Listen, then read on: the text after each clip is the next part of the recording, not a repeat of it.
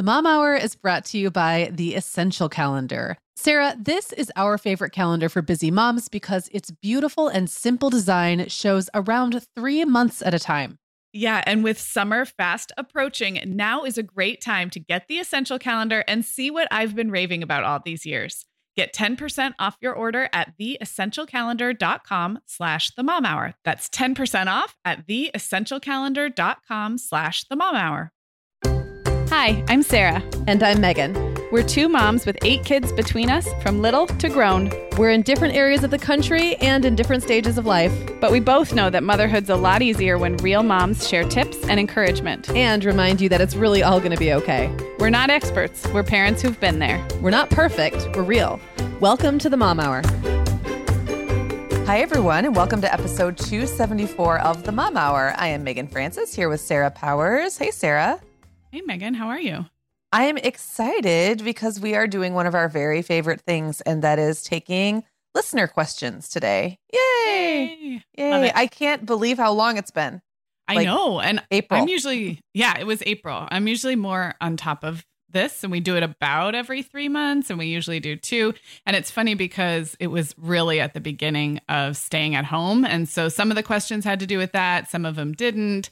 And now staying at home or having modified our lives is so like old news. I mean, we can talk about it, but it was interesting that most of these questions don't have anything to do with pandemic 2020. We've all just readjusted how to live in these unprecedented times. And I think that also just like the passage of time has felt different. Everything has been, what is time even, or time has no meaning, that joke that we've been making now for 6 months. It's just, I'm not surprised the time went by quickly and we misinterpreted how long it had been, but I'm excited because these really are some of our favorite episodes to do. Yeah, they are. And we got some really great questions. We appreciate everybody who left us a voicemail. I did find it interesting that some parenting challenges just are the same, whether you're in a pandemic or not. I think some are exacerbated a little bit, but listening to these questions, you realize people are getting pregnant and having new babies. People are thinking about school. It's like the parenting keeps on happening, and it does, which shouldn't be surprising, but yeah. Well, before we get to the questions, Sarah, we got the nicest message from a listener named Caitlin. And, usually we don't necessarily play every message that we get that it's not a question. It's just kind of talking about this Mom Hour community and how during times of COVID, it's really hard to get out and meet new people and to socialize with the people who are already in your lives. Mm-hmm. And I guess it's like a nod to the community that we have around us, which of course is you and I, but also our Facebook community and just like the social media and also just podcasts in general. Yes. And so I think it would be kind of fun to play that before we go to break and then before we start answering questions. So here is our message from Caitlin. Hi, Megan. Hi, Sarah. This is Caitlin from Corvallis, Oregon. I am a mom of 1.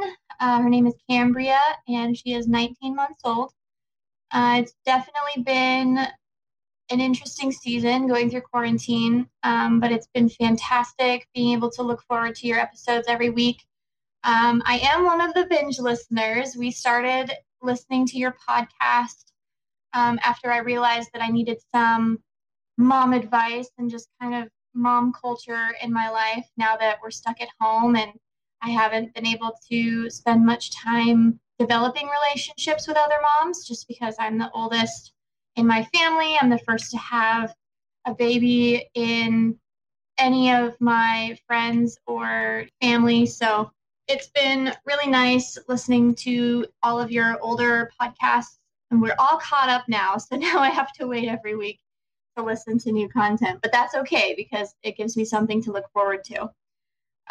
We love listening to you guys and hearing all of your advice, and I've become a lot more confident as a mom after listening to you guys, and I almost feel, kind of like we're friends. So thanks so much for putting out content every week and giving me something to look forward to. Caitlin, that really made our day. And I do think it's very normal to feel like the podcast hosts you listen to are your friends. And Megan, I think I can relate to that as a podcast listener. So just know, Caitlin, that there's, thousands of other moms who, are listening to podcasts, and not just our podcast, but other podcasts. And we are all kind of connected. I know that sounds a little woo woo and weird, but I appreciate that message, and just grateful for our community. So. Okay, Megan. Well, over here at the Mom Hour, we are big fans of our sponsor, Our Place. In fact, you, me, and our team member, Katie, were all comparing notes on our favorite product.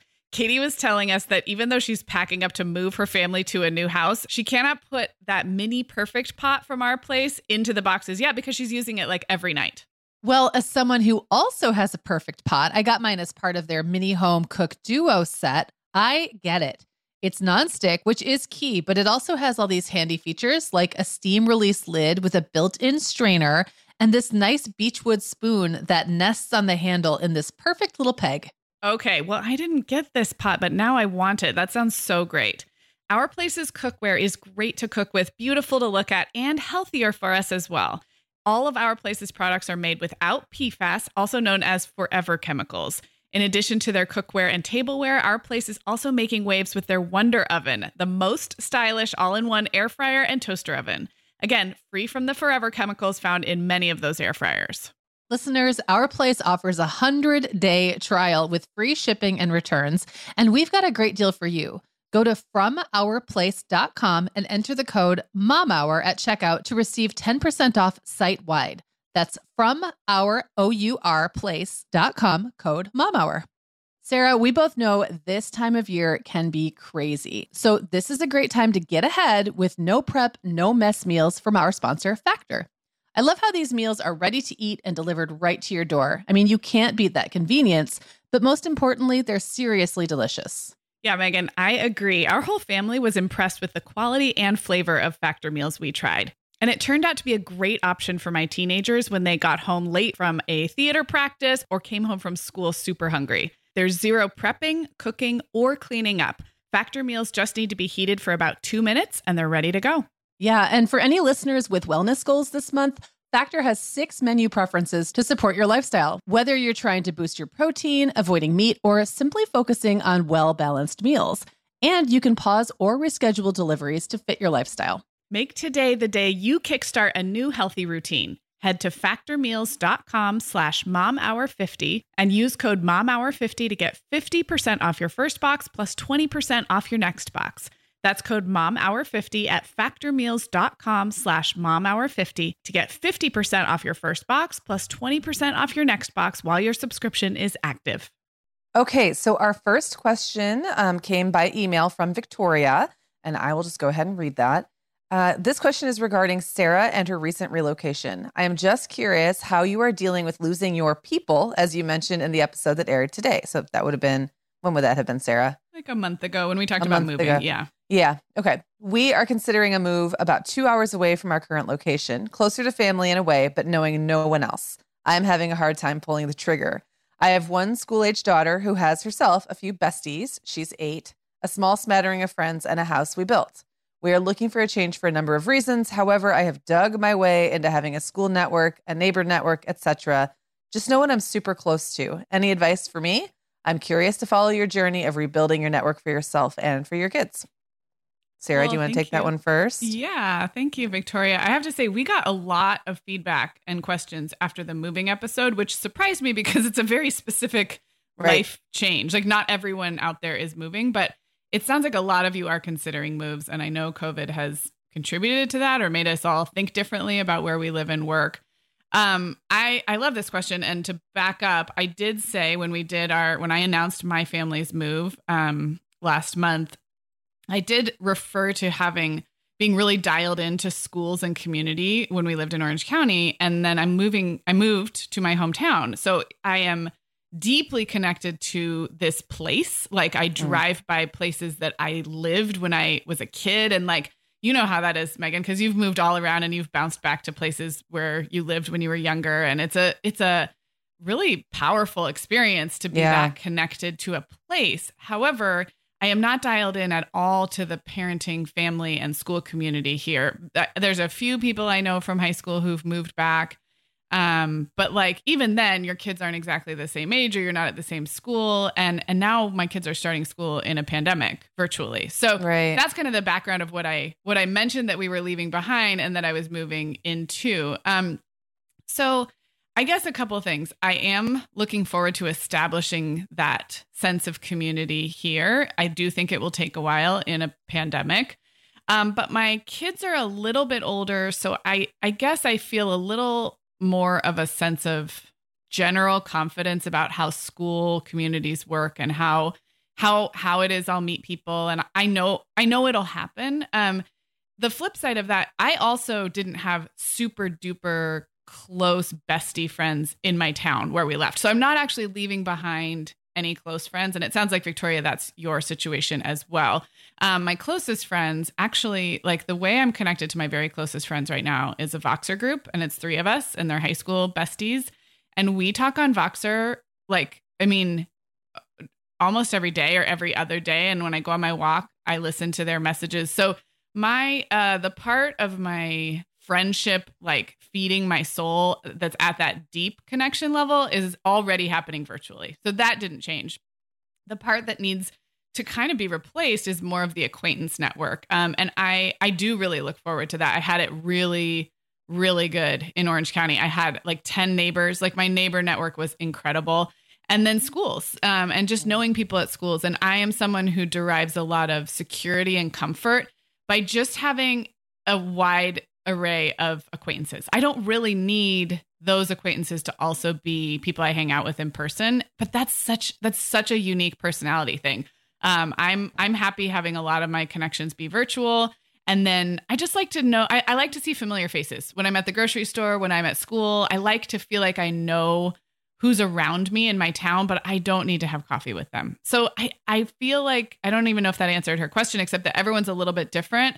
And there are some things that will take a while to rebuild here. But other than, my sweet neighbor friends and stuff, I didn't feel like I was giving up that much for what I was gaining. Does that make sense? Yeah. Well, I think you're right that it is a personality thing, because you would think I am an extrovert and you would think that means I'm a total social butterfly and want to know. But there's a lot about that makes me kind of uncomfortable.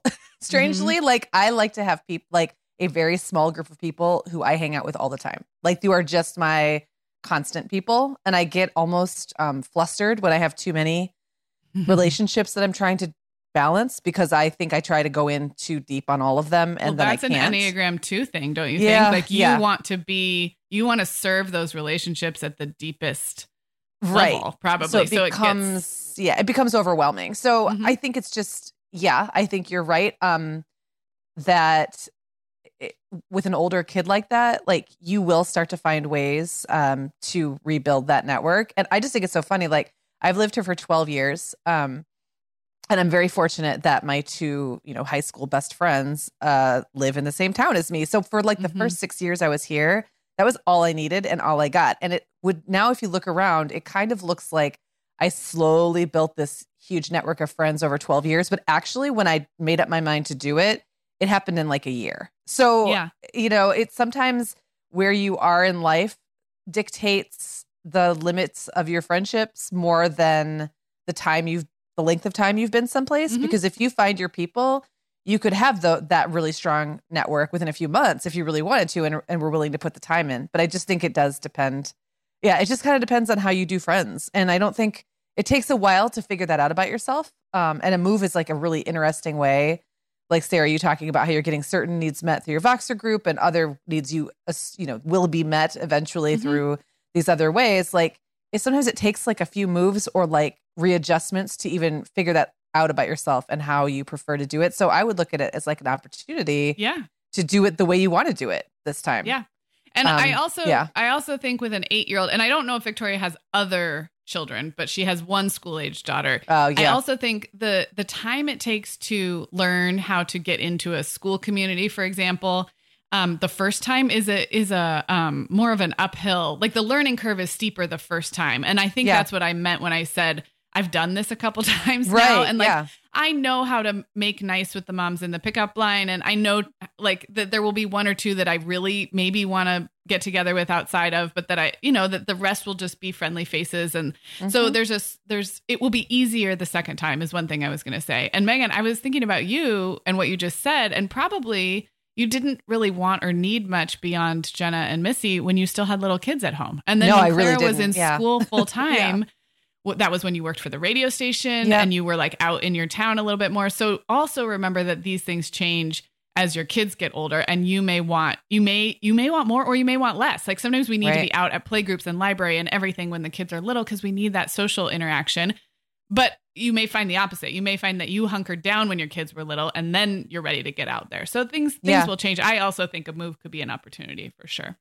And I just assumed that the 8-year-old was, the Victoria's only child. So I'm just going to go on that assumption. Yeah, really I quick. think so too. And, but and say that I think too, what started to happen for me around the time my younger kids got around that age is that school became way less important to me as a way of meeting other parents. And that felt very important when they were really little. But I would say like later elementary, almost none of the people who are in my close network are people. So now we live in a small town, so often they happen to have kids who go to my kids' schools, but that's not how we met, or that's not why we started hanging out. And the older your child gets and the more independent they are and the less you care, I guess, about it just feels like you start to kind of remove yourself from needing that to be your social, I don't know, not even an outlet, but just the mechanism that gets the wheels turning. That starts to change, or at least did for me. And I found that it was outside hobbies, jobs. Which you wouldn't have had time for, by the way. Like outside hobbies you don't have time for when your kids are younger. Yeah. So things will continue to change. And I think it's exciting. Yeah, agreed. Well, keep us posted, Victoria, if you decide to make that move. And thanks everybody who's said very nice things about my move and wanted to follow along. And I think moving is something that's kind of fun to vicariously, if you are staying in one place, it's fun to follow a move. So I will keep updating too. Okay, we have a question from Danny about potentially adding a third baby, which I would like to go on record in saying that is the most popular question that we get asked. Yes. Is specifically about adding a third baby. Yep. It comes in different forms, but that is the number one question we get. So Danny's has a specific twist to it. So let's listen to her now. Hi, Megan and Sarah. This is Danny. I am in Houston, Texas, and I am a mom of a 3-year-old and a 1-year-old. And I just wanted to get y'all's opinion on, if we're thinking about having a third kid, please give me some encouragement and tell me that my older two would play with and entertain each other so that I could focus on a baby. I'm having a hard time right now trying to still play with and entertain my 3-year-old when the 1-year-old still needs me. And I'm just really looking forward to the time when they might play together. So I'd love some encouragement.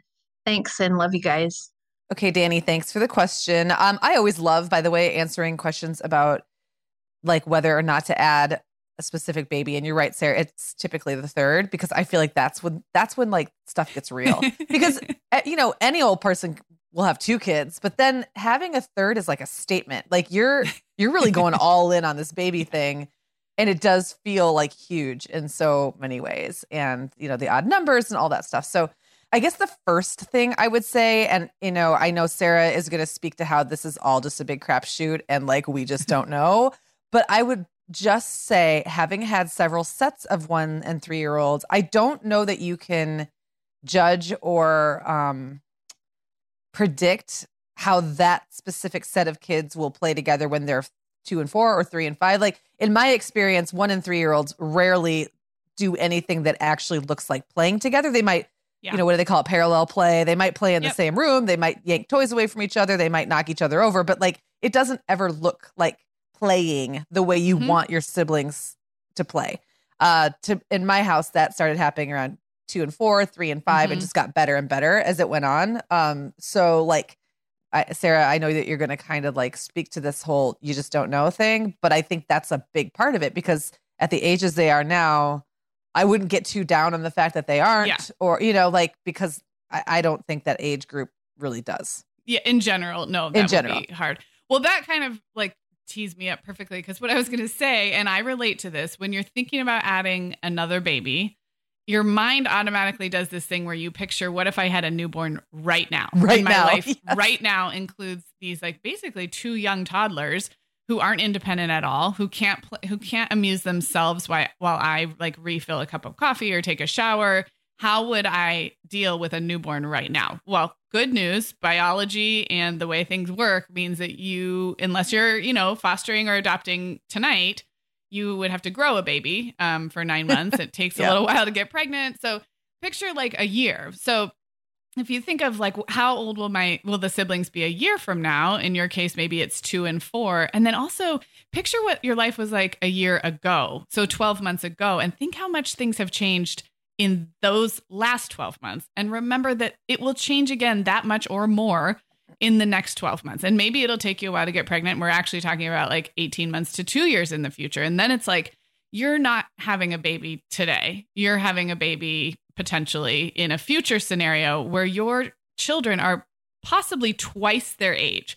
So I know it's all like kind of obvious when you lay it out like that, but it's so easy to only know our current reality and forget that things change so much. And the other thing, just to like build that out a little farther, when my third was born, my older ones were 2 and 4. On the older edges of 2 and 4, like 2.5 and almost 5, but they were 2 and 4. Pretty soon, they were 3 and 5. And by the time I had like a wild ultraviolet toddler running around, they were 4 and 6. They were in preschool and elementary school. So it's also like they didn't stay 2 and 4. They eventually, even though that was hard to have a newborn, a 2 and a 4 was hard. That didn't last forever. Like pretty soon I had an 18-month, a 4 and a 6-year-old. And, things felt different. And the 4 and the 6, if we circle back to playing together, by then the older 2 really did play together. And so there's a lot going on here that will evolve over time. And then I guess just finally on the note of playing together while you are with a baby, I think you don't know. Even if it is a year or 2 from now, I've had sibling pairs who play really well together. And I've had others who do not, like Reed and Violet did not at those younger ages, but now at 10 and 7, they play together all the time.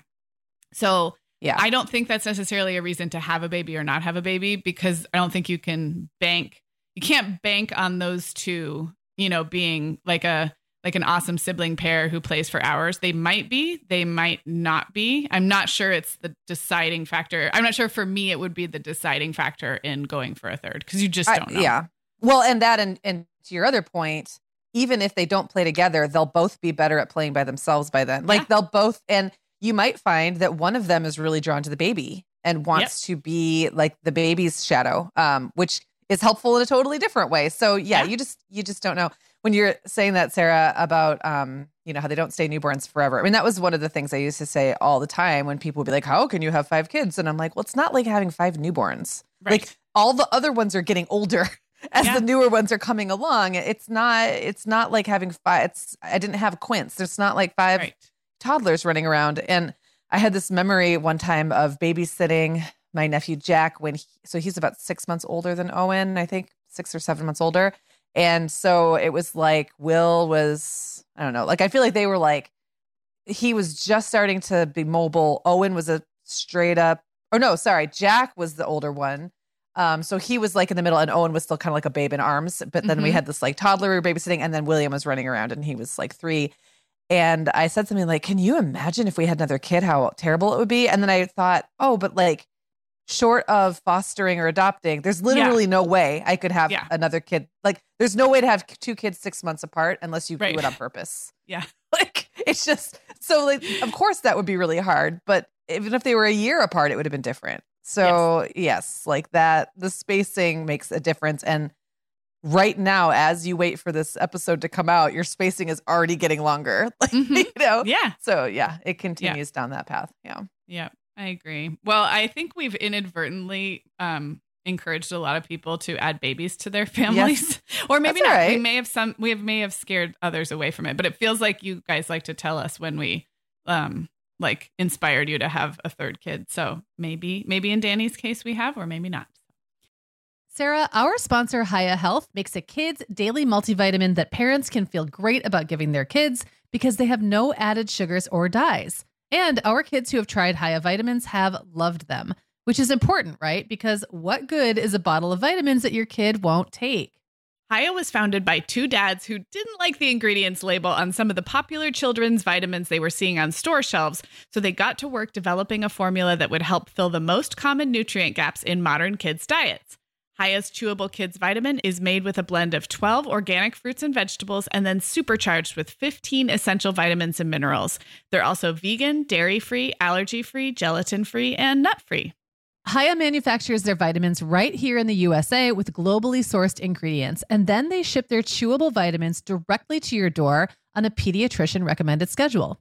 We've worked out a special deal with Hiya for their best-selling children's vitamin. You're going to get 50% off your first order. To claim this deal, go to hiyahealth.com/momhour. This deal is not available on their regular website. Go to hiyahealth.com/momhour and get your kids the full body nourishment they need to grow into healthy adults.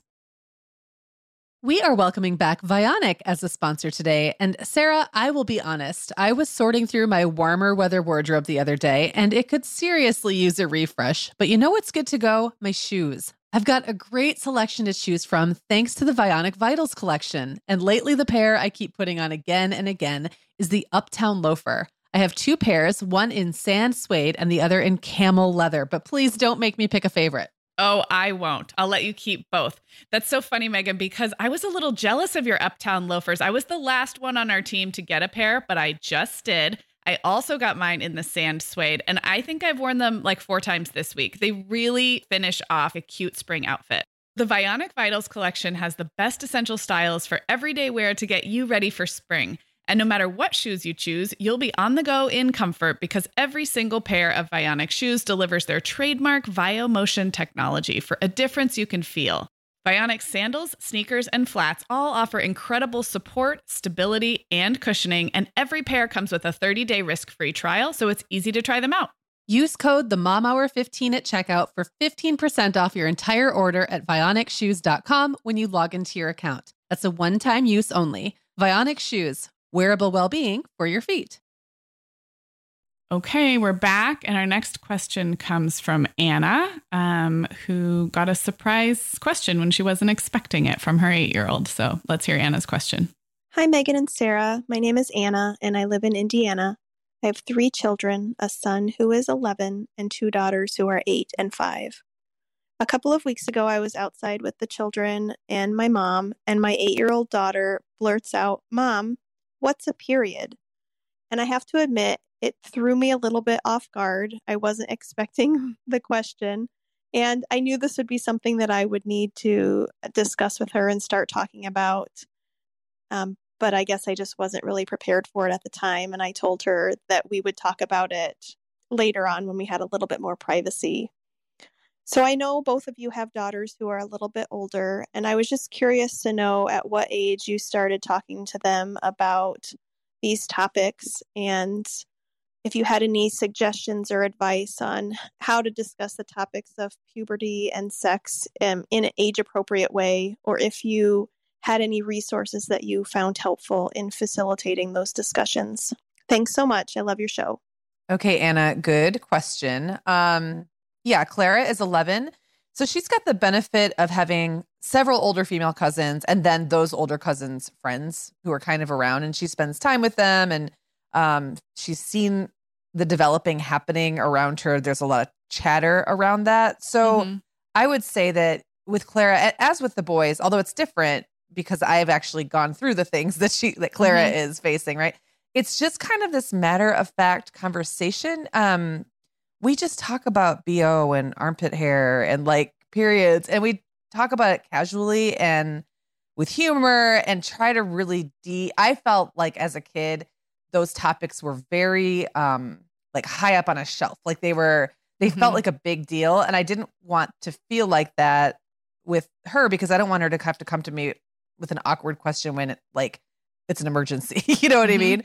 So that's kind of how we handle it. But I also think it's okay not to know how to answer a question in the moment. Like I do that all the time. I put stuff off all the time. Like you can't always be prepared to answer every single question at any moment of any day at all times, So like, I don't think you did the wrong thing at all. Just saying, let's talk about that a little bit later when we have time or privacy or what I can think about my answer, because you're going to get hit with a lot of humdingers about very private things. Yes, agreed. And when I re-listened to Katie's question, I realized her mother was also there. So grandma was also there. Yeah. And then the siblings. So to be put on the spot, I want to emphasize what you just said, which is you didn't do anything wrong. There's no like A+ in talking to kids about puberty and tough topics. And you didn't miss the moment, because there's going to be a lot of those moments. Yeah. And I had forgotten that too. I would not want to have that conversation in front of grandma either, So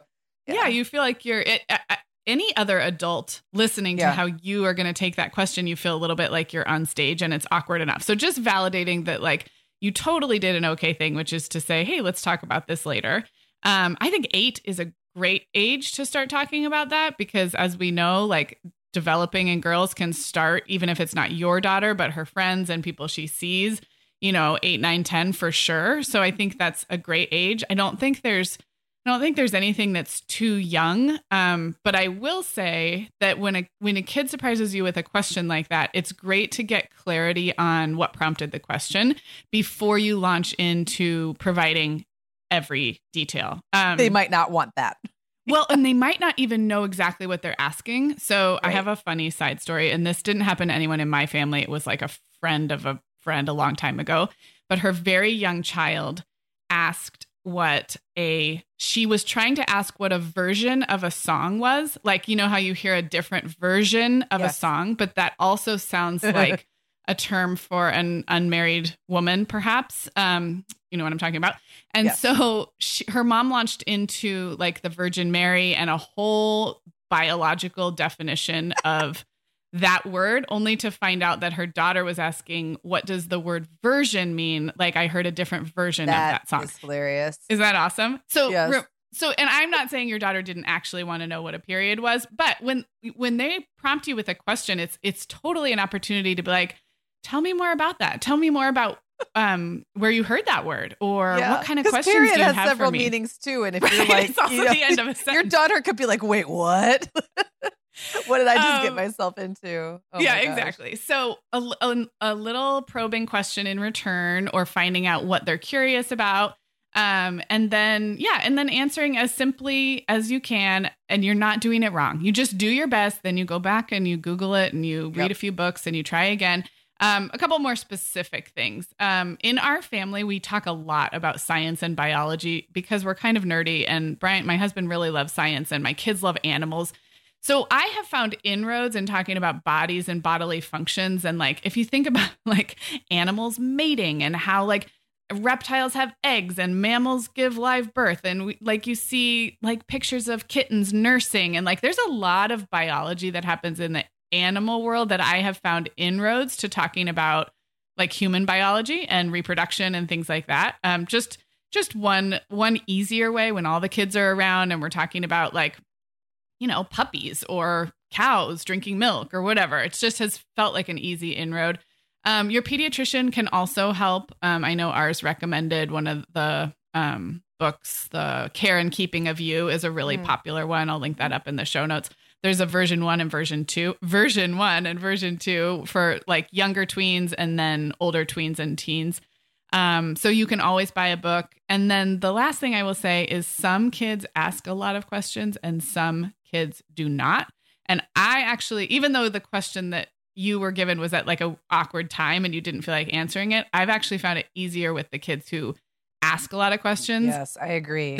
There are kids who will not ask any questions. And unfortunately, it's still on us to make sure that they have safe and accurate information. And trust me, it's more awkward when they are so not much harder to bring it up when they're not initiating. I totally agree. And they really don't initiate. Like, they really don't want to talk about it at all. Like, so they are not going to ask you questions. And quite frankly, it would be unsafe not to just ride that out and never talk about it. So so maybe be glad that she asked a question at age 8. I think that's a great age. And so anyway. Yeah. And in our family, we had definitely had a couple non-question askers, and I would try to kind of use the question askers as a way to have the conversation with the non-question asker without I've done that without putting them on the spot. Yes. And I think that that's kind of leads back to the only last point that I wanted to make is that none of these are one and done conversations. Mhm. These are, now the Band-Aid has been ripped off and you're going to be having this conversation in many forms for the rest of your life. But, for the next 10 years, it's some version of that conversation is going to happen again and again and again. And it does get easier. And I think the more you normalize it and like maybe next time you bring it up somehow, maybe you find a way to just like insert it into conversation or whatever, or I don't even know what it would be. You're at the store and you're in the menstrual aisle and like point some stuff out, like whatever that is. Those conversations keep happening. And the more they happen, the less awkward they become for everyone, including if you happen to have any of those kids in your family who listen but don't ask. Mhm. And so like the more you could talk about it, the better for everybody. That's convenient for you having 4 boys in a row that you could just like create a little audience. The challenge I face right now with girl, boy, girl is there are some differences and the audience is mixed, which isn't bad for a lot of things. And I'm not saying they need to be separated out for every conversation. I'm not saying that at all. But the older they some get, of it, yes. I don't have the questions that are being asked by one side are not what the questions the other side that need to be answered for the other side. Yes. Exactly. Got it. Anna, you're doing a great job. None of us like this. This is not really that fun for any of us, I don't think. And it's worth muddling through anyway. So you're doing a great job. Should we move on? Yeah. All right. So our next question comes from Katie. And now I have the song Satisfied from Hamilton going through my head after we listen to Katie's question. In just 1 minute. Hey, Megan and Sarah, this is Katie. Do you have any advice for handling a kid who is never satisfied? We have 3 boys, ages 5, 3, and 3 months, and our oldest is super active. He always wants to be doing fun things. We write his ideas down and try to schedule them, but it's never enough. For example, we took him fishing this weekend, and before the day was done, he was complaining that it wasn't long enough and asking when we can go again. We also swam and got ice cream, so it's not like the day was short on fun. I know that one day his persistence will be one of his strengths, but right now it's just nonstop, feels negative, and is driving us crazy. It's like it's never enough for him. Help. Thanks for your advice.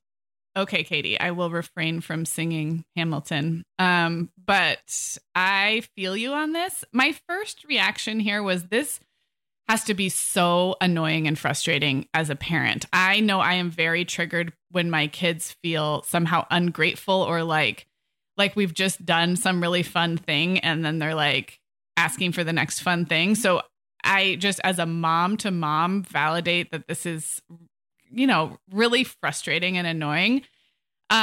Which is why I think my advice would be to largely ignore a lot of it. Maybe not all of it, but like 80% of it, for a couple of reasons. 5 is an age where he's able to anticipate the excitement of something really fun, like going to the arcade or getting ice cream or going, on a vacation, because he remembers the last time he did those things. I know we've always laughed on this show, like until kids are 4 or 5, they don't remember last Christmas or last Halloween. Right. Like they don't remember their last birthday party. So it's like, we know they've had all this fun, but everything's new to them until they're about 5. And then they know how fun a birthday party is. They know how fun a roller coaster is. And they are able to look forward to those things and, anticipate, but they're not great at like delayed gratification yet. They don't have a great sense of time and they're impatient and impulsive. So it's kind of a perfect storm of like, yeah, he's wired to want the fun all of the time. And it might be uniquely his personality to really kind of jones over those experiences. But as a mom, I think you can largely just sort of separate yourself from that, because it sounds like you're doing a great job. I love that you said you're writing down what he wants to do. You're making sure he is satisfied. He does get to look forward to, a trip to wherever and do it. And then when it starts feeling ungrateful or it starts being like, what's next? I think I would ignore that, honestly, because it's he's just not developmentally ready to like appreciate the fact that you went to all this work to have him have a really great day. And he will eventually outgrow that, I think. So it's almost like separating what's going on with him as a 5-year-old and what's going on with you being triggered by that as a mom, and ignore. So I will agree with a caveat. Okay. I agree though. It is like, this is a personality thing. I believe they are called maximizers. Okay. There are people who want to get the maximum fun and the maximum like impact out of every situation that they're in. And sometimes that can be kind of paired with like a just in general, not even negative, but like just complaining nature, or blurters, people like little kids who just say everything they think. And that can come out in a variety of ways. And sometimes it sounds like complaining. And I also just to totally like validate Katie that it is so hard not to take it personally. Like you worked so hard to do this thing. And then this kid is just like ungrateful. And that's also a big trigger for me. Yeah. Just like with all things for grumpy kids or anything that is not about us, like we can't take it personally. But it's so hard not to take it personally. So I think that I would say at 5, I agree, largely ignore it. But I don't know that all kids outgrow that without some help, because I think there are kids, and I know some very, very close to me, who don't get over the opening their mouth and saying the thing and need to be coached. Like, and I think you can do it without like trying to talk them out of it. I think that's sometimes we're inclined to say like, what do you mean you're not happy? Like we're, like you said, like, we're so lucky. Remember we did this? Wait, why aren't you enjoying yourself? Why don't you just enjoy yourself now instead of thinking about next? Like we almost want to like talk them out of their feelings, and that doesn't work. I don't think. And it creates like this, like, I don't know, it gives it too much energy or something, and then it takes away your energy. But I do think it's okay. Maybe not at 5, but maybe soon after, to say something like, Dad and I worked really hard to put this together, and it doesn't really seem like you're happy. And sometimes that's just kind of a bummer. And I don't think you need to make a big point about it, but I think pointing out that a kid's words, even at 5 or 6 or 7, have an impact. Maybe you can ignore it, but maybe grandma and grandpa can't. Like it's like you're not just doing this for you, but you're doing it for other people who are maybe going to try to please them in the future. And it's not like you're asking them to act or pretend. It's more just like, sometimes the nice thing to do is take a moment to appreciate what you have going on instead of saying the thing on your mind about how you're unhappy. And I don't know exactly what age that starts. I think it depends a lot on the kid and the situation, but I don't think all kids outgrow it. I think sometimes it's just like it's just in them to kind of be complainy, and they have to be shown that sometimes like the polite or kind or compassionate thing to do is to think the thing and let it go, and not to just say it just because they can. I love that. I think that is an important clarification for sure to what I said. And I agree. I think as kids get older, that thinking about others, that empathy muscle strengthens, and that's an important awareness to bring to them. So I totally agree with that.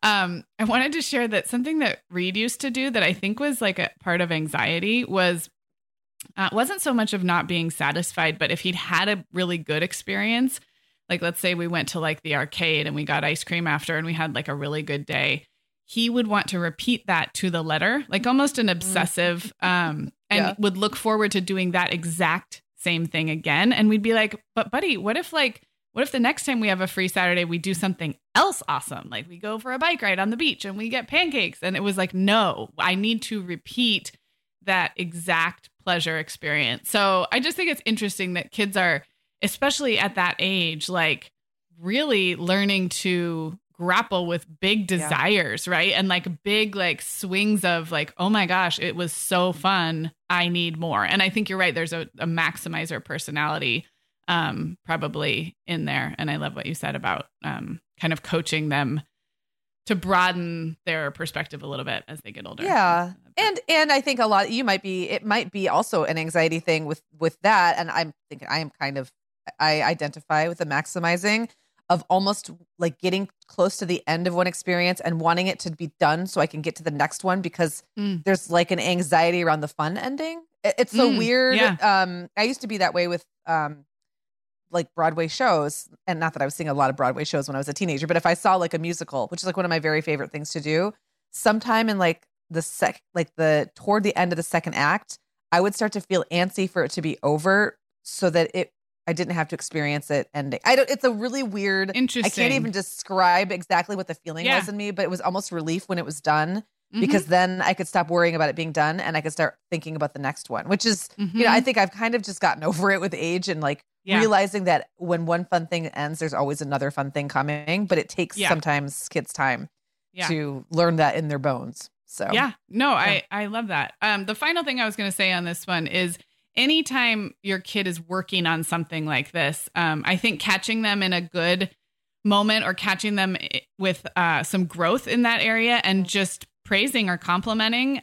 We do this a lot in our family because my kids are all so different and they're all working on different things. But I will say something like, Reed, I know it's really hard for you to be flexible when plans change and that's something you're working on. And you were so flexible today. And I appreciate that. And I would say that right in front of the girls who don't have a problem being flexible. And I'm not going to compliment them on that because they're not working on it. So everyone's kind of working on something else. So little opportunities to say, I know this is particularly hard for you because you are like a fun junkie. Don't say that to your kid, but like a fun, like you love the next fun thing. And today we couldn't get to the next fun thing and you rolled with it. So I really appreciate that. And that you can start doing, I think, at age 5. And it's just, just little things, but appreciating when they're working on that hard stuff, I think goes a long way. So yeah, agreed. All right. Well, did we solve it? And we solved, as usual, we've solved none of it. You guys are brave to allow us to dive into your parenting challenges. Well, thanks for listening, everybody. And just a reminder to check out our sponsor, Dermatology, and that $99 skincare bundle that they are offering is a really good deal. It ships really fast, so it'll be on your door in a couple days, most likely, depending on where you live. And both Megan and I are using and loving these products like every day. So that is themomhour.com/skincare, or just look for the link right in the show notes on your phone, wherever you're listening right now. Yeah, go check that out for sure. I love Dermatology's products. And we'll be back with you next Tuesday with another listener questions episode. Talk to you then. The Mom Hour is supported by partners like Erica. Erica is the social media health app for teens that gives them the tools to unplug when they need to for improved health, study focus, sleep, and daily balance. Erica was built by a dad of 3 boys who saw that teens themselves were really becoming self-aware to the risks of social media, and he wanted to help them self-regulate. Erica works to hide distracting apps from your phone at the touch of a button, keeping them out of sight and out of mind without deleting your data. Tell your teens about Erica and save 20% on the Erica family plan with promo code TheMomHour. Go to erica.app and search for plans. That's Erica with a K, ERIKA.app, and use code TheMomHour to save 20%. The Mom Hour is brought to you by partners like Chatbooks. Chatbooks makes it beyond easy to create beautiful photo books by importing your digital photos from anywhere. Instagram, Facebook, Google Photos, or directly from your phone. The books come in a variety of sizes with beautiful cover options and binding styles to choose from, and they start at just $15. Plus, we have a great deal just for our listeners. Use code TheMomHour20 to save 20% off your purchase. Just download the Chatbooks app and use code TheMomHour20 to save 20%.